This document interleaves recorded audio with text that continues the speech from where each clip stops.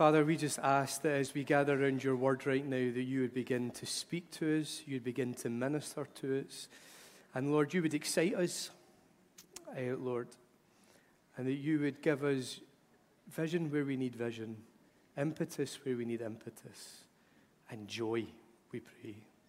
And we ask this together in Jesus' name. Amen. This morning, as we gather around the word on the first Sunday of the new year, this message is not so much a visionary message, but more of a kind of rallying of the troops type message. Because we gather around the theme, Step Up. If you have your Bible, would you turn with me to the book of Revelation? The book of Revelation, chapter 1, and we're going to read from verse 9. Revelation chapter 1, we're going to read together from verse 9. It says, I, John, your brother and companion in the suffering and kingdom and patient endurance that are ours in Jesus, was on the island of Patmos because of the word of God and the testimony of Jesus. On the Lord's day I was in the Spirit, and I heard behind me a loud voice like a trumpet, which said, write on a scroll what you see, and send it to the 7 churches, to Ephesus, Smyrna, Pergamum, Thyatira, Sardis, Philadelphia, and Laodicea. The words that we read today are the words of John the Apostle, and he sets the scene by telling us that he is on the island of Patmos. He also tells us the reason that he is there. And the reason that he is there is because he is preaching the word of God and he is testifying about Jesus. And from this we begin to understand that he has actually been banished to this island as a form of punishment. Now, for him to be banished by the Romans to such an abstract location would have meant that he was first of all arrested, tried, and sentenced. And his sentence was to be banished to this remote island. Now, before you begin to think, that sounds like absolute luxury, because I get it. It's tomorrow before the kids go back to school, so you're like, getting banished to a tropical island sounds like a dream. But before you begin to think that way, let's put it into perspective. Because in those times, being arrested, tried, and sentenced would have involved either beatings and lashings, and most certainly would have involved the individual being put in fetters and chains indefinitely, possibly for the rest of their days, being sent to this island, being banished to this abstract location where they would have had to have worked in the island quarries with little luxuries, little clothing, and nothing but the ground under their feet for their bed. This was John's experience. And to add to that, theologians reckon that John's banishment to the Isle of Patmos took place some 60 years after Jesus was crucified, which means that as he goes through this stuff, he's actually in his senior years of life. He is old in age, and he's living under severe and cruel conditions, and he's lacking the comfort and the support that is normally required within this stage of someone's life. Now, bring all that together, and it certainly brings a whole new understanding to his opening statement where he says, I, John, your brother and companion in the suffering and kingdom and patient endurance that are ours in Christ Jesus. John is suffering. His whole world has changed through no choice of his own. I'm pretty sure that this was not the retirement plan that he had in mind, but even he, an apostle of Jesus, had to endure hardship. Think about this. He walked with Jesus. He's the one that's described as leaning back against Jesus at the meal at the Last Supper. He was close and intimate enough with Jesus. They contained such a friendship that doing such an action was not deemed as inappropriate, but as acceptable. He was there when Jesus raised Jairus from the dead, Jairus' daughter from the dead. He was chosen out of all of the disciples to journey with Jesus to the mountain where he was transfigured and where he experienced glory, the manifest glory of God, the audible voice of God was heard. He was close to Jesus alongside Peter and James, where the three of these disciples, out of all of the disciples, were those that Jesus was closest to. His right-hand men, as it were. Those that he wanted near him in times of trouble and to share special moments with. Jesus was his friend, his actual friend, so much so that he entrusts the care of his mother to John from the cross. Mother, your son, son, your mother. It denotes a closeness to say, when I'm gone, I want you to look after my mum, but more than that, I want you to take my place as her son. Even after Jesus rose again, John was the first disciple to see the empty tomb, outrunning Peter to get there first. He was a leading light in the church. He actually led a real move of God. He wrote scripture. God trusted him to record his voice and to reveal his heart. God moved him to record what is regarded by many as the favorite of all the Gospels. And in addition to that, he wrote 3 letters to churches that clearly were under his leadership and his direction. When you pull all of that together, John is one who was so powerfully used by God and was so close to Christ, but yet here he is enduring suffering and facing hardship. And yet there are those out there that peddle this gospel of prosperity that is that God says you have to be rich and you never suffer and everything in the world has to be tickety-boo and you name it and you claim it and it's yours. But how does that add up with this? This was Jesus' best friend. He was a founding father of the church. He led a move of God. He established churches. And now in his old age, he's alone, banished, suffering, and in pain. How does that add up? See, no one child of God is ever exempt from hardship and difficulty. In fact, John describes his current existence as patient endurance. Endurance. Which suggests to me, that word endurance suggests to me that he has looked to God for deliverance. He sought him in the midst of his difficulty and discovered that actually God's will for him is to impatiently endure his circumstances. That brings me comfort and encouragement. I don't know about you. Because there's times in which we pray and we seek and we fast and we call out and God says, actually, my will is that you patiently endure this. That you keep on keeping on. You think John would shake his fist at God and go, after everything I've done for you? I've looked after your mum, Jesus. I've established churches for you. I've given my everything over to this, and here I am now. You think he would shake his fist at God. You think he would question why, but he doesn't. In fact, we find him in the Spirit on the Lord's Day. Even in his struggle, he didn't give up. On the Lord's Day, on Sunday as it were, he still worshipped. His surroundings were difficult. His once vibrant spiritual walk, marked with supernatural exploits and manifestations, now seems empty and gone compared to what it was. He is banished. He is alone. But in the midst of the struggle, he still does church. Could it be that the key to patiently enduring in hardship, even when deliverance and rescue doesn't seem to come, is to learn to do church in the midst of your struggle? And by that, I don't mean church. By that, I mean intentionally and purposely seeking God, worshiping him, connecting with him, receiving from his heart. Set up church in the middle of your hardship. Tabernacle your soul. Strive to connect with him. Intentionally and purposely pursue him in the height of your tribulation. Through it all, in spite of it all, worship him. Say, even so I choose to worship you. And through it all and in spite of it all, he will give you the patience and the strength that you need to endure. Now, John is described in this moment as being in the Spirit. What does that mean? Well, truth be told, we don't actually know.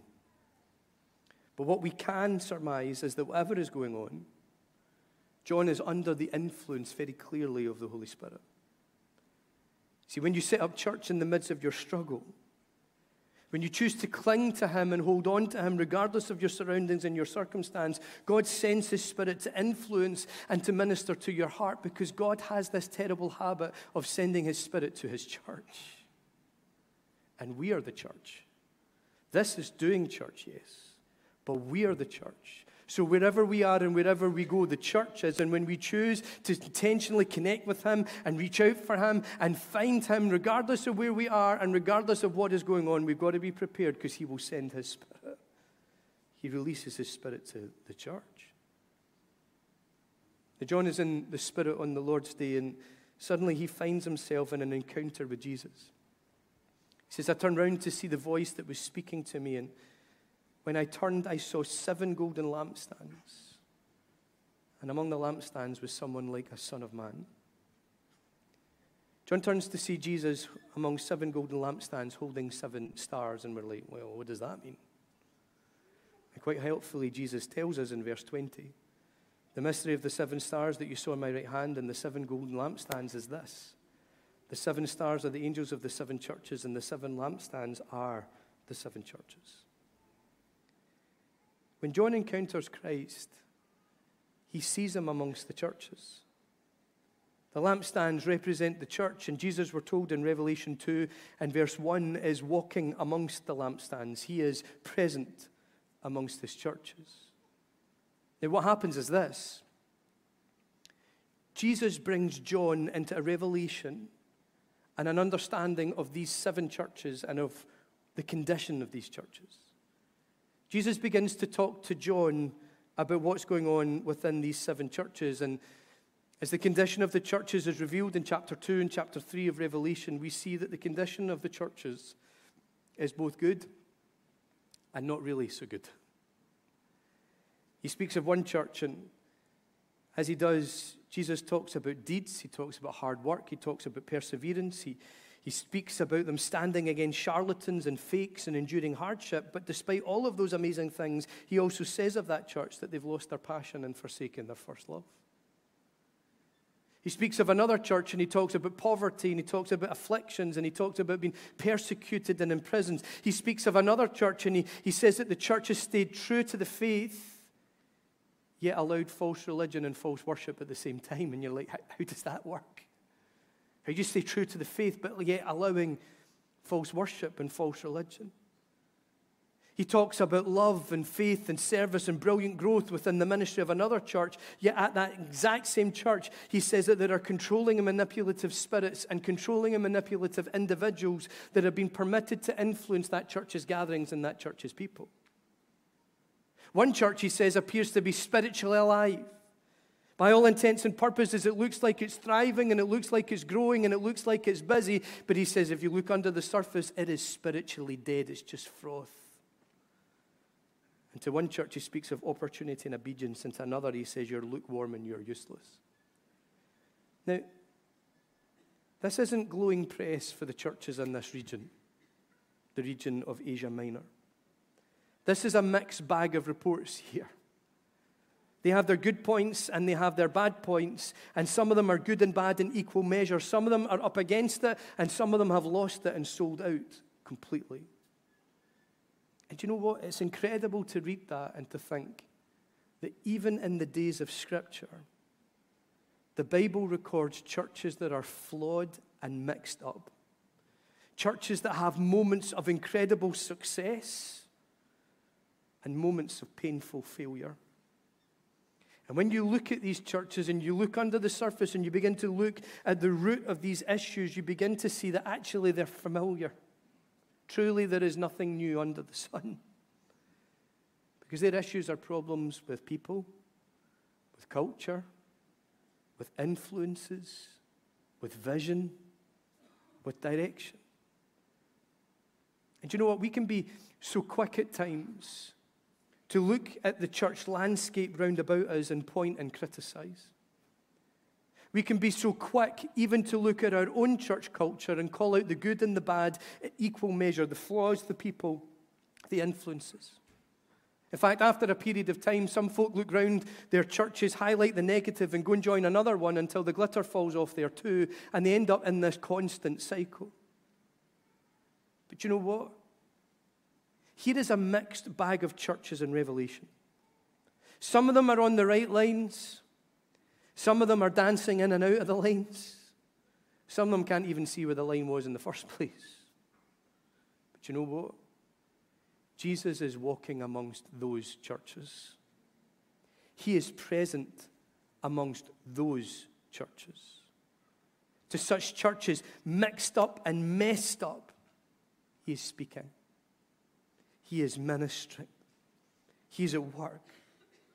And the very vision that John has and the message that he has given shows that Christ is still influences people, still at work within his churches, still speaking and guiding. You see, churches are not perfect. Do not ever believe that lie. Churches are not perfect.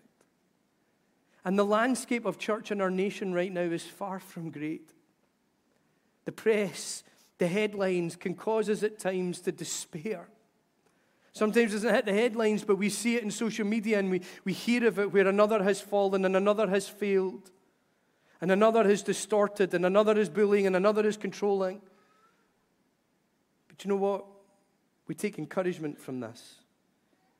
Right now, Jesus is walking amongst his lampstands in Scotland. Amen? Jesus has not given up on his church. He is still moving. He is still speaking. He is still ministering. Does the church in our nation have a future? Yes, because Jesus is walking amongst his lampstands. But let's bring that closer to home a little bit. This church is not perfect. If you look, you will see its good points and you will see its bad points, its flaws, where it fails. In fact, if you look hard enough, I'm sure you'll be able to see good points and bad points in equal measure. This church is not perfect. We will never profess to be perfect. And please, may we never announce that we are the best church in Glasgow, because we're not. May we never announce that we're better than any other church. May we never encourage people to leave church and come to our church. That's not God's heart. This church is not perfect. But that's okay, because Jesus is walking amongst this lampstand. He is moving, he is speaking, he is ministering. He knows that we're not perfect. He knows where we're at, and he hasn't given up on us. Now, let me be a wee bit direct, permit me. If you're here because you've left a church that you've taken issue with, a church that has failed, or a church whose vision and culture has, in your opinion, become distorted along the way, entrust that church to the one who walks among the lampstands. You may have written that church off from your perspective, but he hasn't from his. However, here comes a warning with that. After a while, I guarantee, in fact, I prophesy as the most accurate prophecy you'll ever hear me deliver. At some point in your journey, if it hasn't happened already, you will find something at this church that is far from ideal. You will find something that you take issue with, something that we get wrong along the way, because we are not perfect. And sometimes the default can be to up sticks and go, particularly when we've left another church because of reasons that have caused us to feel unsettled. We up sticks and go. So when we arrive in another church and the same thing happens, we up sticks and we go. And the problem is we get caught in a cycle of learned behavior. The harder challenge is to not give up, but instead to step up. Let me explain what I mean by that. John here is shown a vision of the churches in the Asia Minor. And he sees and he understands what is going on, and he comes to the conclusion that the church isn't perfect. It's in black and white for us, and it's called out clear as day for him. But what happens next is amazing, and I think it's what God wants to speak to us about today. In Revelation 4, verse 1, after he's come out of the vision of the churches, it says, "After this I looked, and there before me was a door standing open in heaven, and the voice I had first heard speaking to me like a trumpet said, 'Come up here and I'll show you what must take place after this.'" It says, after this.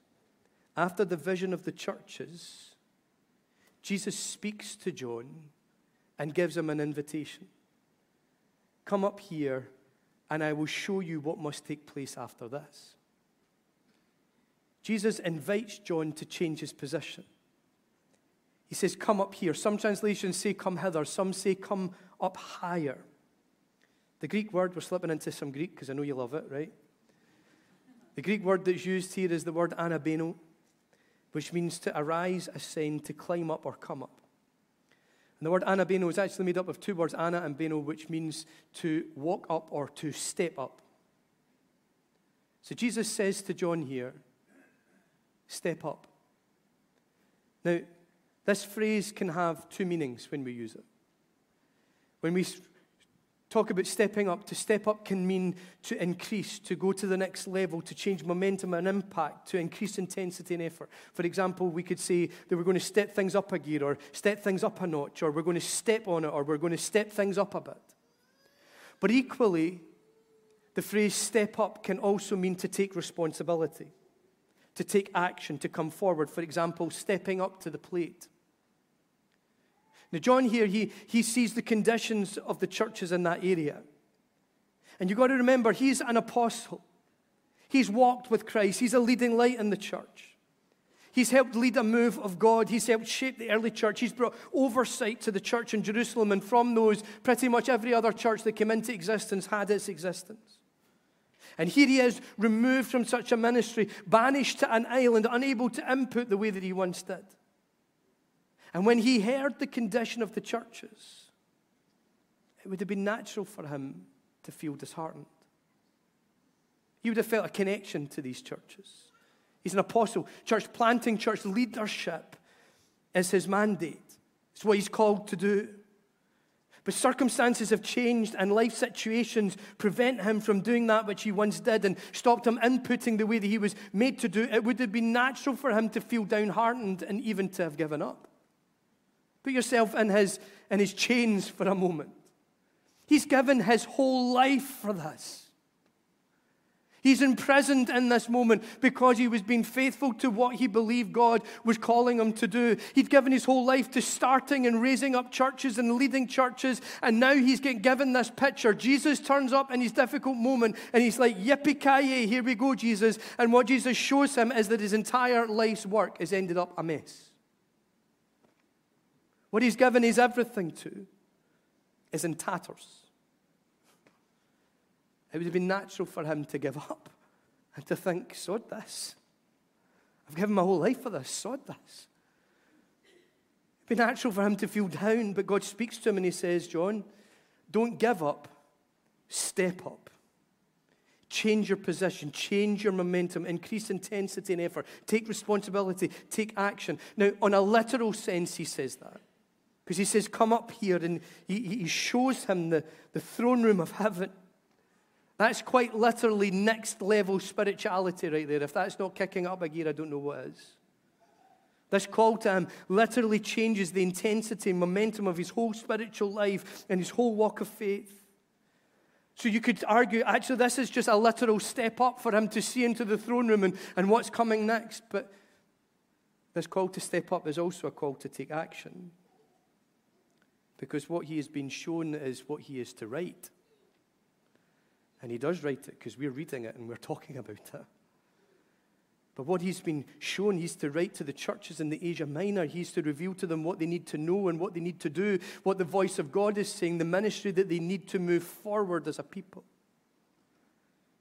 And here we learn a massive life lesson and a massive ministry lesson. When the situations of life begin to get you down, when circumstances change out with your control and you begin to lose sight of purpose and direction, don't give up, step up. Change your position, change your stance, change your attitude, change your mindset, change your company, change your influences, change your momentum. Slow your pace down, speed your pace up. Try something new, release some of the stuff that you've been holding on to and carrying. Press into God, aim for the next level. Take responsibility, take action, take steps to move forward. Don't give up, step up. And to step up is to step into change. 4 things happen, we see here, when John steps up. 4 changes are the result of him stepping up. And permit me as we turn a corner in this message and we begin to call these out and we begin to speak at them in the you, because in some senses as we look at each one, we want to call them out and say, perhaps is this what God is saying to you this new year? Is this perhaps what the action that you need to take to step up? So forgive me for going to the you, but please understand, every one of them is one that I'm wrestling with personally myself too. As John steps up, his position gets changed. He steps up and he changes his position in response to the voice of God. So God literally is positioning him here. And look at what Jesus says to him. He says, come up here and I will show you what must take place after this. God invites John to step up because he wants to show him something. He wants him to see something. To step up is to be positioned for vision. Jesus wants to alter John's vision. In fact, he wants to give him a brand new vision. He wants to give him a vision of that which is beyond his current circumstances and a vision of that which actually will strengthen and encourage him and give him what he needs to endure in his current hardships.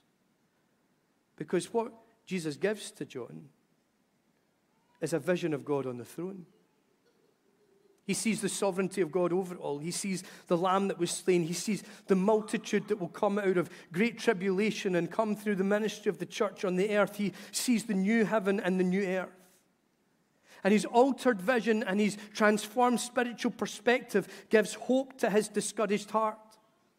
This vision, such a powerful and transformative vision, gives him strength to hold on and to never give up because he sees the multitude from every nation under heaven. He sees multitudes carrying the victory of Christ, multitudes marked by the salvation of Christ. This vision now actually contrasts the initial vision that he was given. In his initial revelation, Jesus describes to him and gives him a vision of the church, and he gives him a vision of a church that is limping, a church that is flawed and messed up, mixed up, broken and distorted. But now he sees the church victorious. Now he sees the church resplendent in the beauty of Christ, the church that is immeasurable and impossible to count, diverse and united, gathered from all the nations of the world. In one vision, the vision of the current context, he becomes disheartened. But as he steps up and allows Christ to alter his vision, he sees that the one who walks among the lampstands is the one who takes the church across the finish line in stunning triumph. That transformed vision shows him that all is not lost. That transformed vision responds to his despair with strength for today and bright hope for tomorrow. That transformed vision causes his soul to smile and gives motivation for endurance. When he stepped up, his vision was altered, and so therefore was the condition of his soul.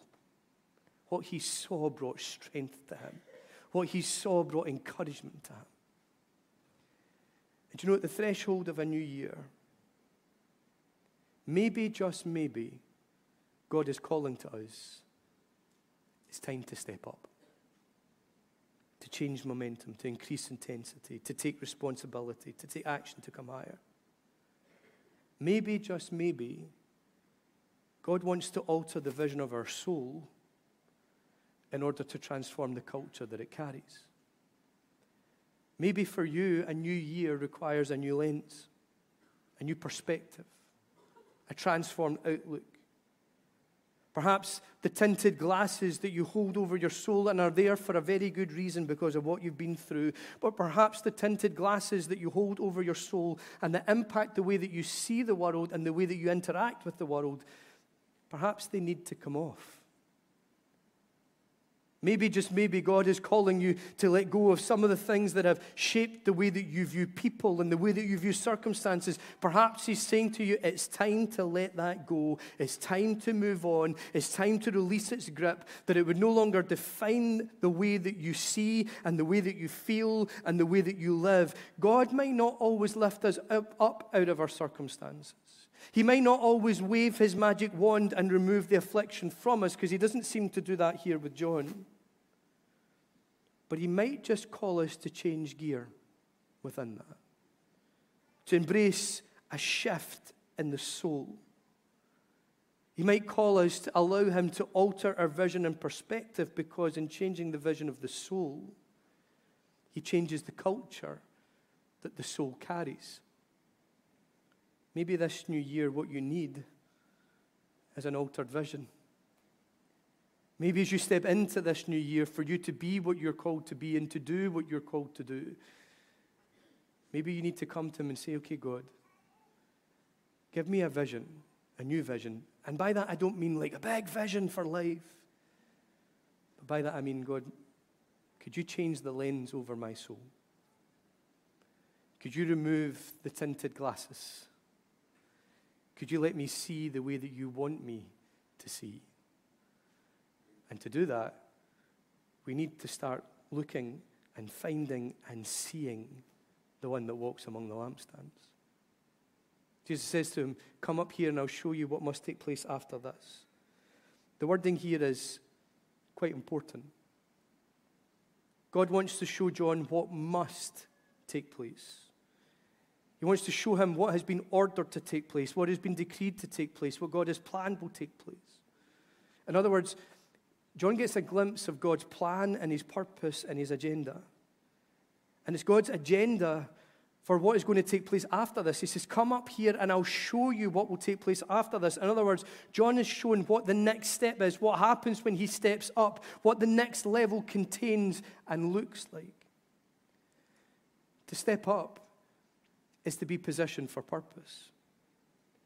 When we change our position, when we change our stance, when we change our mindset and our attitudes, our momentum and intensity, when we choose to press into God and to see beyond our current context, and when we begin to add to that action and we begin to take the steps that are needed for the next level, God then steps in and positions us for purpose.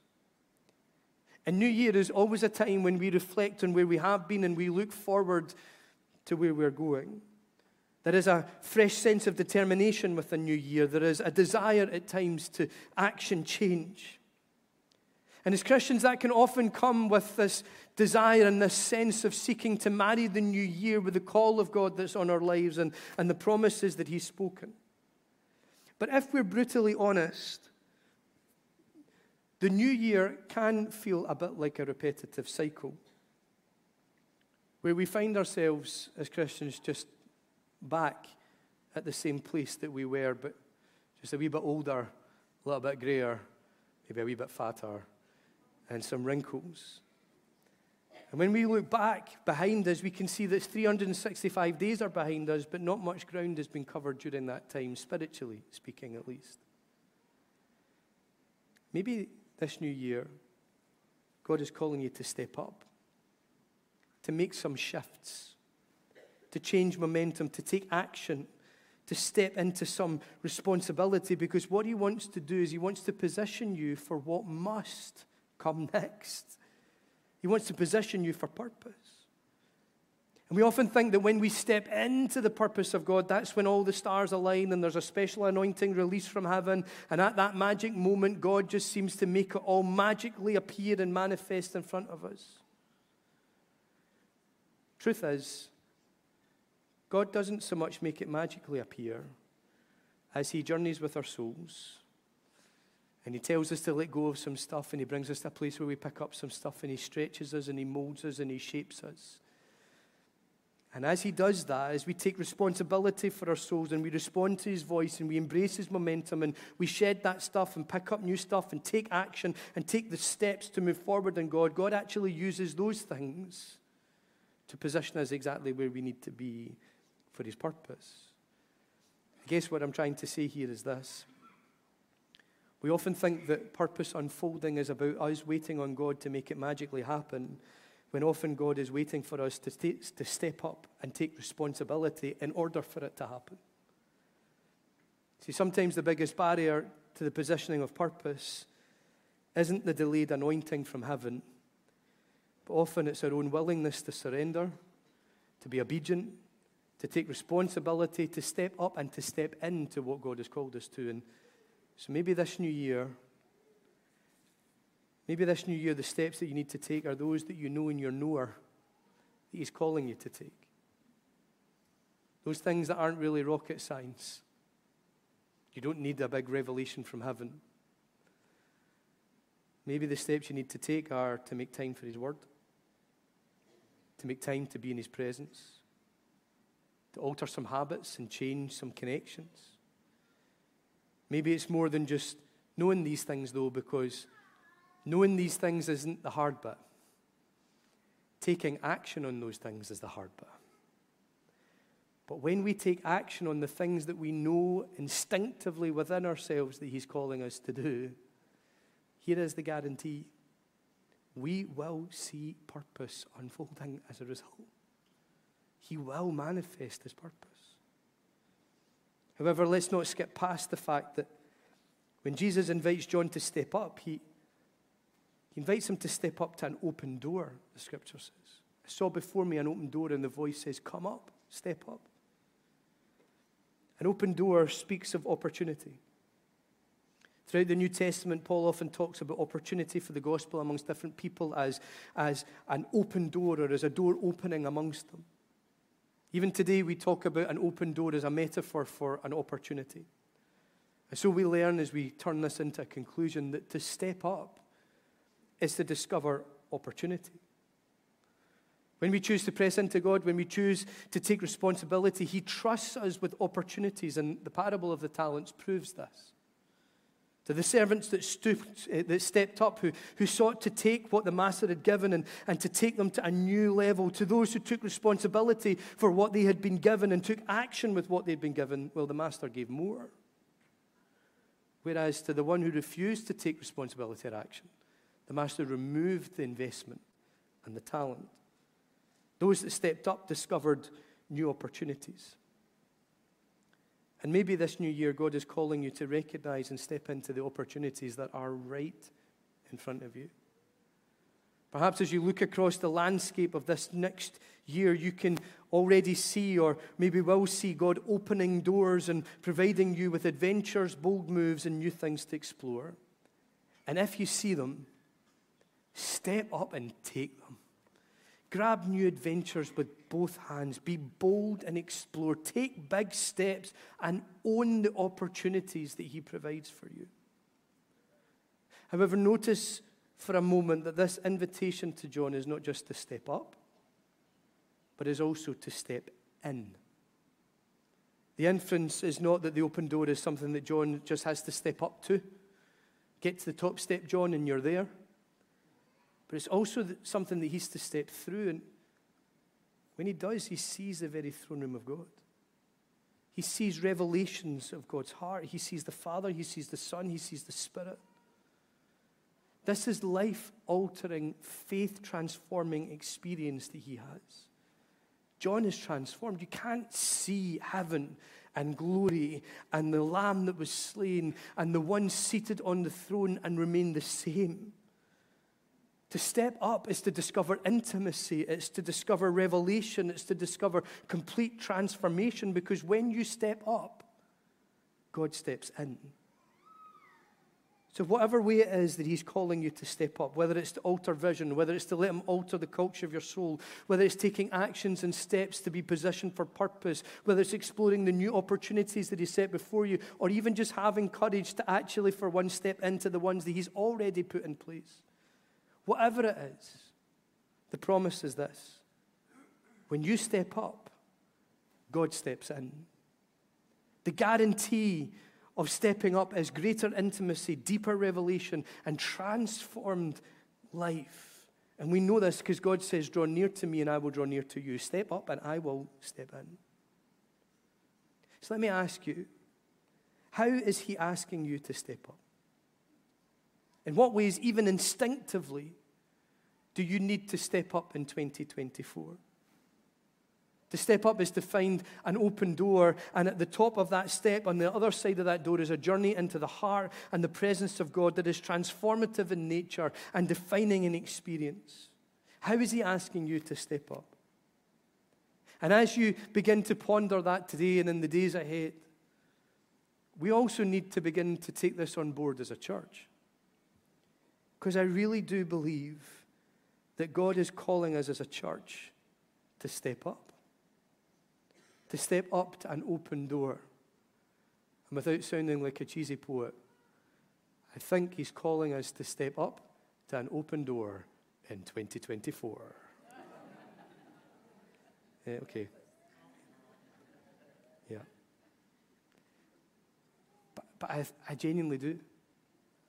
He's calling us to the next level of ministry and purpose. He seeks to alter our momentum, to bring increase and change their position, change their definition. But here's the deal.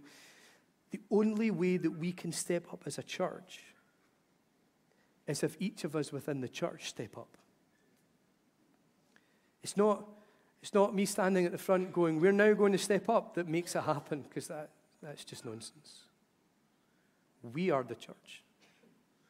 So the only way that this church can step up is if we each step up. If we all change our position, change our momentum, aim for the next level, increase our intensity and efforts, press into God, if we all take responsibility and action. Now, what does that look like? Well, it might look like different things for each of us. It could look like stepping up our attendance and consistency. Do you know, COVID has changed the way that we do church. During COVID, when we were watching it on a screen, you could watch it any time, really. Didn't need to be Sunday morning, didn't need to plug in. You could catch up at any time. You could go and do something, catch up another point. And the problem has been that actually, in returning from that, we've kind of kept some of those habits a little bit. Do you know that if every person that was connected to Glasgow Elim turned up on one Sunday morning, we would not have enough seats in here? What would happen if we stepped up our attendance and consistency? What would happen if, as an entire church, we turned up in God's presence as one, united, and says, here we are, God. Do what you want to do in us and through us. I genuinely believe that incredible things could begin to happen. And incredible things could begin to take place. Maybe this year he's calling us to step up in that. To say, okay, God, I'm going to come, and not just in terms of for the church, but I'm going to come and I'm going to prioritize being in your house and being in your presence and hearing your word and worshiping you alongside my brothers and sisters and encouraging one another and functioning in our gifts and our services and our ministries. I'm going to place that as a priority in this year. I really think God could begin to do something phenomenal. Maybe stepping up looks like stepping up our engagement and our involvement. Maybe it looks like moving from being a consumer to being part of community. From I just come and I just sit in my seat and I just worship and receive and then I go, to actually I'm coming to be part of something and I'm going to engage and I'm going to involve and I'm going to give what I can give and do what I can do. Maybe stepping up looks like stepping up our giving, stepping up our tithing, and stepping up as in doing it. Do you know that if every person in this church tithed, we would have significant resource to make a huge impact in our community and in our city? There are resources in our house that are untapped and unlocked and need to be unlocked. Church, maybe this year God's saying, step up with your giving. Tithe. Bring the tithe into the storehouse, the word of God says, that there may be food in my house. The first place that the tithe arrives is into his church. And maybe God is saying, do you know what? It's time to step up in giving of what we have and giving of who we are, giving our time. I'm going to get involved. I'm going to connect with people. I'm going to join a hub. I'm going to get involved in ministries. I'm going to come along to the things that are in place. Maybe stepping up looks like stepping up in worship, stepping up in ministry, stepping up in prayer, coming and saying, do you know what? I'm not going to wait till I'm G'd up within the service. From the moment I arrive, I'm going to give it my best and I'm going to give it my all. I'm going to worship him with all that I've got. I'm going to connect and respond to ministry. Maybe stepping up looks like putting our roots down and saying, okay, this is home. This is where he's called me to be. So I'm putting my roots down and I'm laying claim that this is the ground that I am planted in. And I'm going to love this house as God loves this house. It's easy to look around and see the flaws and the stuff that isn't right. And you know what? I see it too. We are not perfect. I am not perfect. This is all a work in progress. But you know what? God looks at the church. He sees all of that and more, and he still loves his church. Maybe we need to embody his heart and love the house that he calls us to. to be part of. Whatever way it is, the only way that we can step up as a church is if we all step up to what God has next. We bring our yes, we bring our heart, and we bring what we have and say, okay, God, here we are. Take us, mold us, shape us to be whatever you're calling us to be. And when we step up, God steps in and he positions us as a church for vision. He positions us for purpose. He releases to us opportunities. And you know what? I really do believe that there are some opportunities that God wants to release to us within our community and within our city. But the only way that we can fully step into those things is when we together as a people step up for him. And when we step up, he brings us to a place of intimacy as a church, revelation, transformation. It's time for us as a church to step up and to step in to all that God has for us. Glasgow Elim, in this next year, will you join me in stepping up to what God has called us to? Why don't we stand together?